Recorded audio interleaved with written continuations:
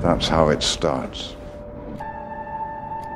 The fever, the rage, the feeling of powerlessness that turns good men cruel. Welcome, I'm Andrew Dice. And I'm Stephen Colbert. And this is Batman v Superman by the Minute. We're rewatching the movie. We have just gotten our first heaping helping of Batman, Batcave, Alfred goodness, and we were left, along with the listeners, in total suspense of who this Russian is that has caught Bruce's attention. It's kind of an honor to have your, mugshot on the Bat computer screen, now that I think about it. That would probably be a select group. That's got to be a wiki entry. every villain who has had their face on the Bat computer. Yeah, luckily I believe this screenful is free from typos or weird spelling mistakes, so we've already cleared that massive hurdle, but now we are ready to dive into Russians, dirty bombs, new rules, fevers. Are you ready? I'm ready. New rules. We're criminals, Alfred. We've always been criminals. Nothing's changed. Oh, yes it has, sir. Everything's changed. I guess we left almost mid-sentence, I think, as Bruce was, I guess he is literally, to what you said before about exposition is kind of a dirty word. I feel like this makes sense because he is kind of giving Alfred an update on his investigation. Yeah. So it doesn't strike me as for our benefit. Exactly. Well, and it's not a situation, like you said, Alfred is kind of in the dark here, so it's not like one of those scenes where both of them know what's going on and they're finishing each other's sentences or something to educate the viewer. And he's holding back too, also. So Alfred is trying to get stuff out of him, and he's like, "Oh no!" And then I love how he's just talking about kind of pressuring, putting pressure on lower level guys, and they're not giving him what he wants. They're halfway into the conversation before he's like, "Oh yeah, no, we're trying to get a dirty bomb." Yeah. The fact that Alfred is not more in on this is, I guess we don't know just how involved in the investigative aspect of Batman's. Maybe he's just a tools guy and like a repairman. Yeah. But I very much get the impression that Batman is playing things closer to the chest than historically he has with Alfred. Yeah, that is, I think, the crucial detail he gives, because all of this is, I guess, stuff that we know, but we don't, to what you were saying, we know it because we have gotten a glimpse of him other than Bruce, a glimpse that nobody has had, which is he is a contractor. He takes jobs all over the world, but the detail that Bruce gives us here is that he is based out of the port of Gotham. So while this guy's military, enforcer, whatever business takes him all around the globe, he is living in Bruce's backyard and has popped on his radar, I guess because of it. The specifics of it we're still waiting on, but he has emerged as a figure to be investigated. To what we kind of said last episode, about how it not only being what's said here, but how it's said. When Bruce is giving the details, Jeremy Irons, I feel like, plays Alfred as... well, I mean, when he throws the newspaper down in front of him, I guess he reveals that there's a reason he is behaving like the parent who is asking their kid when they already know the truth. Yeah. It's the very, even the way he says his reaction to they're trying to bring a dirty bomb into the city is, high stakes round. Yeah. Oh, I bet you thought that when you said that, you figured that would be the end of this. Well, guess what? It isn't. Yeah. Or he says, so the white Portuguese is a Russian, and Bruce just says, that's the theory. Yeah. Yeah, exactly. It's okay, we're going to have it out here. And then when they finally do have their discussion, and I guess it kind of, at the same time, sheds a lot of light on Alfred's character first, that he drops down the newspaper with the headline, with the Bat brand, another appearance from our beloved Gotham police officers, who I definitely noticed this time in that photo. And Alfred, it isn't a question. He says new rules. Yeah. I like, the more I think about that, the more that tells us about why and how Alfred became his partner in this. I guess none of it is particularly earth-shattering, but I like the implication because like you said, you know, in a different version of this scene, it could go very differently. Alfred is basically saying, I did not agree to do this if we were going to be physically torturing criminals. Yeah. And what is going on? You need to explain yourself, or who knows how involved I'm going to stay. And when I talk about how this scene tells you everything you need to know about Batman, it's probably anytime I've seen anybody sort of get this version of Batman wrong, and I understand sort of where he's coming from or why he's the way that he is, or to drop the like Batman has one rule. It's all right here. And no, it's not. They don't spoon feed it to you, but it is all here. Like Alfred literally says new rules. So that implies that new rules means there were old rules. Sure. Right? So Batman has a one rule, and apparently he's not following it anymore. Now he has a new rule. Yeah. And so that accomplishes both of those things kind of in one sentence. So when people, if you're going to say, Batman has one rule, it's like, well, yeah, he's supposed to, and he doesn't anymore, and Alfred's calling him out on it. Exactly. Alfred's the first person to point it out. And then Batman or Bruce or, whoever. Couldn't seem more like a busted kid or student. And that's kind of what I was saying before about how he's so buttoned up in this scene that the way that he says, nothing's changed. We've always been criminals. Yeah. It's said in a way that it isn't spoon-fed, but I don't believe him. Well, I do believe that he tells himself that. Yes, yeah, exactly. That's the whole denial thing, right? Is the line has been pushed little bit by little bit by little bit, and this thing I'm going to say sounds like it makes enough sense. Yeah, well, I've said it enough times to myself that it feels true. I've always been chased by the cops. I've always operated outside the law. If I'm operating outside the law, then how is it any different for me to operate outside the law in this way as well? Exactly, yeah. The rules are what keep Batman from sliding down the slope. Yeah. And I think that it's kind of probably the first time in this movie that the question is explicitly raised about what is the legality and the ethics of what he's doing here. Because I remember the first time that I heard him say, we've always been criminals. That really did stick in my head because it's kind of implied. The legality of it, I guess, is rarely a factor in these stories, right? When you bring in Gordon as a main character to kind of implicitly condone what's happening, then we as the audience get to be like, well, that's what the police would do. That's what the people charged with making the laws and enforcing them wish they could do. So in that way, he's a wish fulfillment of what Law and Order wishes it could be. No, you're introduced to him torturing him, and Bruce is saying, this was always against the law, what we were doing. So in some sense, this has always been wrong. This has always been ethically or morally wrong. And I think maybe it was a clue after the fact. I realized that if you're watching this movie, if seeing Batman, and we kind of talked about that with your dad, right? Torturing a guy, if that doesn't make you go, oh, maybe this is actually, he's not so much a good guy in this version of the story. And then right away you have Alfred saying, no, you used to be. Yeah. Well, in one of my very favorite interviews with Zack Snyder, it was about Watchmen, where somebody asked him about his depiction of violence in Watchmen and how it was just so, not just like violent and visceral, but like over the top, almost cartoonishly over the top in some places. Yeah, I guess for people who don't know, like we're talking like bones breaking through skin in slow motion. Yeah. Really cartoonish, yeah. And so he gets in the same way that we talked about last episode with people thinking that he was just being gratuitous and awkward with like the sex scene when he was actually sort of being satirical. The people like to assume that he's just being gratuitous because he's like, I think this is cool. Yeah. Gruesome action. Like, yeah, where he's like, just thinks it's super cool that there's blood and bones. And what he said was that, no, I wish I could remember the exact question. I think what I'll have to do is I'll find the interview and you can just stick the clip in there or something. Do you think people are going to be surprised about how intense a lot of these violence scenes? Yeah, I think it's because, I have a tendency to show the violence, It's, you could have the exact same amount of violence in the movie and just not show a close-up of a guy's face or... because partly philosophically I want it, when violence happens in a superhero movie, you see no result. And so there's no consequence to the violence. And so I feel like in some ways that's more irresponsible than like PG-13 violence, where you know tons of guys are getting killed, but just because you're not seeing them, it's okay. Although- Which I find like offensive a little bit.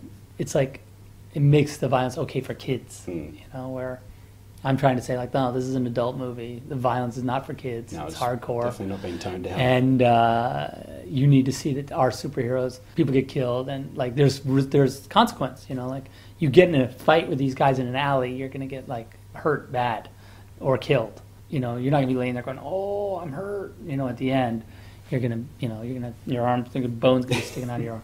Like any time you see in any movie someone do that, it's often even played as like a comedic, like a bonk, and then it's like, oh cool, now it's like the magic, they're asleep and we didn't have to kill them. And Snyder's like, no, that you can't do that. There is no non-fatal way to do these things. Movies invented soft violence in order to insulate people from the reality of what it means for someone to go out and do this kind of stuff. And that doesn't mean that like Batman needs to be the Punisher, but Oh, he's still not, right, in this context. right, exactly. So anyway, I'm going on a rabbit trail, but the whole point he said was that he did that intentionally because it's important that the violence isn't sterilized, that people understand exactly what is happening. He thinks that's a disservice to audiences to pretend that there's no consequences to violence in that way, and that that's very core to kind of this version of Batman. I mean, it takes you back to the I got another audio clip for you to stick in here. I'm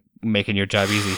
From a SnyderCon, that's the whole, the wake the F up comment. Yeah, you're living in a dream world. Yeah, like that's exactly what that's about. And people Yep. think that he's like, oh no, wake up, that's the world is brutal and it's hardcore and it's badass. And it's like, no, he's saying what you think that you can engage in violence like this and play it off as a joke because it's funny. He's like, yeah, sure, that's like a type of movie that exists. But like Batman, if Batman was real, would be killing people. Not because he's a murderer. When Captain America throws his 100-pound shield Yeah. at a man's head, Yeah. he just puts him to sleep, add a crunch noise, and it becomes a horror movie. And once again, as he says, that's fine if that's what you want to do. Like you can tell those stories, but that's not you are lying to yourself if you think that a real life Batman wouldn't be killing people. That's not saying that Batman should kill people. That's not saying that murder is or death is like okay. It's just saying like if you're going to go toe to toe with criminals in the streets and they're shooting at you or they're trying to stab you or even if they're just engaging in a fist fight, you don't have that special like, oh, I'm just going to pinch their shoulder and they're going to pass out. Being non-lethal is essentially impossible unless you just want to die. Well, yeah, and I think even more than, because some people might really bristle at that, I think that through Alfred here, it's being posed as a question, right? Like, what happens when this guy starts sliding? Yeah. Do we just come up with new rules and then pretend that, oh, it's that there were rules was the important thing? Yeah. It wasn't where we set them before. I think the way this is set up, the police react to the beating. It isn't the beating that has them gasping or clutching their pearls, as they say he branded him. Yeah. This is intentional something. Well, it's a new, like, it's one thing to break fingers or break bones even to bruise people, to put people in the hospital. I'm sure he's been doing that for the past 20 years. But there's a level of very specific cruelty, malevolence, or Yes, sadistic. yeah, there's a very sadistic thing about branding somebody, and we'll find out that there's kind of more to the nature of the brand in a little bit, right? But Yeah. we don't know that yet, but it's very much a, like, there's a difference between beating someone in a fight, whereas you strap them down and sear their flesh with your symbol. Like, that's And they're horrified by what he did. And then in his life, as he comes down to the Batcave, and Alfred is horrified in his own way about why he's doing it. What is the story here? And you said the magic word. Alfred has identified that what Bruce has become and what Bruce is doing has now crossed the line into becoming cruel.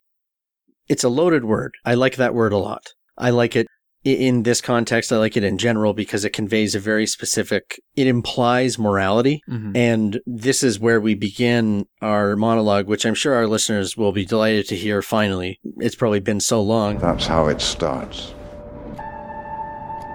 The fever, the rage. But I think it gets cut off. But I think this is the first time that the minute by minute format has really kind of screwed up a any Yep. moment, right? For us, yeah, because we definitely. But in this case, it's ironic, and I know we've talked about this before, that Alfred's line here is literally what the movie is about. Oh yeah. Well, once again, for anyone that I've never had a discussion with someone about this movie where there's like a frustration over them taking seemingly the wrong things away from it or not knowing what to take away from it, where I don't have to point back to this scene and say it's all there. Everything you need to know about this movie is in this 2-minute stretch. Everything you need to know about Batman, about his history, about his philosophy, about like his mindset, and about like the themes of his arc is all laid out here, almost so explicitly. I haven't said that. Is it too obvious or Not obvious enough. yeah, or what's not vague? Is it too subtle? Yeah, is it too subtle or is it too obvious? Where like I feel like this is hammering me over the head with like, this is what this movie is about. This is what this movie is about. And then yet you still have people coming out that are say, oh, I don't know what the movie is even about, or Yeah. Why is Batman this way, or why does he do that? And it's like it's all in this scene. So you've got to assume it was too subtle for them to get it, because otherwise they'd just say that you can't say I don't know what it's about. You have to say if you heard this and you don't buy it, then I would say you would think it's too heavy-handed. But Yeah. it's So we're kind of forced to say, I'm always struck by the David Lynch quote where he was giving the interview. It was brought up in the context of Christopher Nolan and the top spinning at the end of Inception. I think it was shared around a lot, but it was David Lynch saying, you make a film and release it, and then people want you to talk about it. The film is the talking. yeah. It kind of implies where the movie then ends up with a conclusion. And I think it does and doesn't in certain respects. But in this scene, it's possible to read Alfred saying everything has changed. And he's talking about some kind of reality about the DC universe. Whereas now I read it very clearly as him saying like, no, everything about you has changed. And now I'm going to show why. Yeah. And heck of a shortcut he had queued up. Gods hurl thunderbolts. Innocents die, because we talked about that, him, being completely powerless and just a silent observer to his parents being killed. Yeah. And then watching that same thing happen to his city and his company, that Jack O'Dwyer. yeah, that having Alfred saying, I get what is happening to you, and this is how it happens, right? Well, and you've got to wonder if he has the perspective on this, right? He raised him basically, right? So he saw him go through a similar transformation as a child, and to become Batman in the first place. And so now he's seeing some sort of I assume a resurgence of that, but in a much more kind of cruel way. But he knows what he's talking about because he's kind of been responsible for Bruce's emotional well-being for his whole life. Not to be too subtle, again, Bruce is not listening. Yeah, the way he's so closed off, and he's got this kind of glare about him where it's like he's willfully not listening. He knows what the truth is, and he's almost angry that the truth is being spoken to him because he knows that these are lies. It's a beautiful lie, right? Yeah. And he knows it's a lie he's been telling himself. He doesn't want Alfred to tell him he's wrong because he wants to feel justified in continuing down this path. Maybe we all know how this might be the one exception where we can speak to how this quote ends, because people have now heard it 28 times, or 29 times, that at the point of me bringing all of this up, that is now turning you from a good man into a cruel one. And then he leaves. Yeah. Well, and if you put this on, you take this moment, this explanation, and kind of overlay it on that shot of him looking up as the satellite debris and Superman falls from the sky. Yeah. Like you can see that in his face in that moment, right? And sort of you understand how he got here. Yeah. Alfred really nails it. I think this is what they refer to as being red. Yeah, he got his glasses out. Oh, he had them on. Perfect. Yeah. Yeah, he had his reading glasses. So Bruce just got read by Alfred. Big time. In a perfect way to cue it up. Do you have anything more to say about this minute? No, I can't. Well, the movie might be subtle about it. I can't be. Yeah. That just everything anyone has ever said about this version of Batman is explained here. Yeah. I don't know why it has to be said so much. People had a reaction to the Man of Steel finale, right? Like people, in the real world reacted angrily to the fact that there was so much destruction and that Superman killed Zod and that it was handled that way. And then to turn around and be like, I don't know why Batman is so mad in this movie. It's like, it's the same people too. I always say, it's really easy to take two groups of people and pretend that a comment is coming from both of them when it's contradictory. But like in this case, it is the exact same people that said it was wrong for Man of Steel to do that, and then say, I don't know why Batman is so angry. It's like, he's angry for the same reason that you're angry. Yeah, and I don't know if it was, we kind of spoke to it at the time, I don't know if it was too long after September 11th for people to also express, okay, I get it that Bruce watched this building in the middle of Metropolis fall because of this thing that had nothing to do with anybody who died, but like wanting to hurt them. It's not a political thing to say, it's a human thing. Yeah. Why would he not hate everything that Superman is? I think that's a really interesting point to say it's a human thing, because that's Batman's whole deal. People will say, oh, well, he's supposed to be better than that or whatever. But Batman, what makes him different, especially in, it's one thing on The Dark Knight or whatever to make him human, but he's the only hero in that universe, right? We're introducing him here into a universe where there are literal gods. So his character has to be human. If they don't embrace the humanity of Batman, who's going to? Then yeah, and so maybe he can be. It's okay. They have some more flexibility to make him above those things or to overcome or whatever. But here more than ever, it's important that he be human, because he's like he says at the during their fight later on. He says that's fear. You're not a man. Yeah, you're not brave. Men are brave. Yeah. Which is, this kind of weird macho thing. But it's also, he's projecting onto him, right? He's saying, I am afraid of you because you are stronger than me. And that fear is what tells me that I am mortal, right? Well, that fear is also like what made early people make spears, right? Yeah. Like, it's kind of our thing. Yeah. Is outsmarting the things that are bigger and scarier than us for the greater good. Hey, I'm sure those big cats hunting us didn't do anything wrong either, but yeah, it didn't really matter. Right. Yeah, and that is where we leave it. It's very enlightening for us, absolutely not for Bruce, because he couldn't care to listen to any of it. On the dialogue cue, going into the next minute, Alfred informs us that feeling powerless can turn even good men cruel. So, what better time to meet Lex Luthor?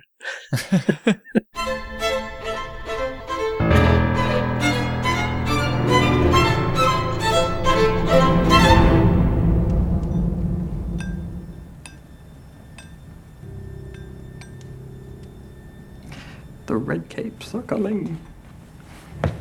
The red capes are coming.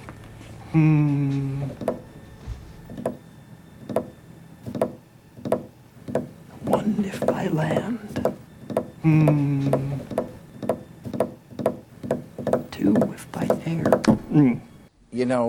I always say, the film is the thing. The film is the thing. You work so hard after the ideas come to get this thing built, all the elements to feel correct, the whole to feel correct, in this beautiful language called cinema.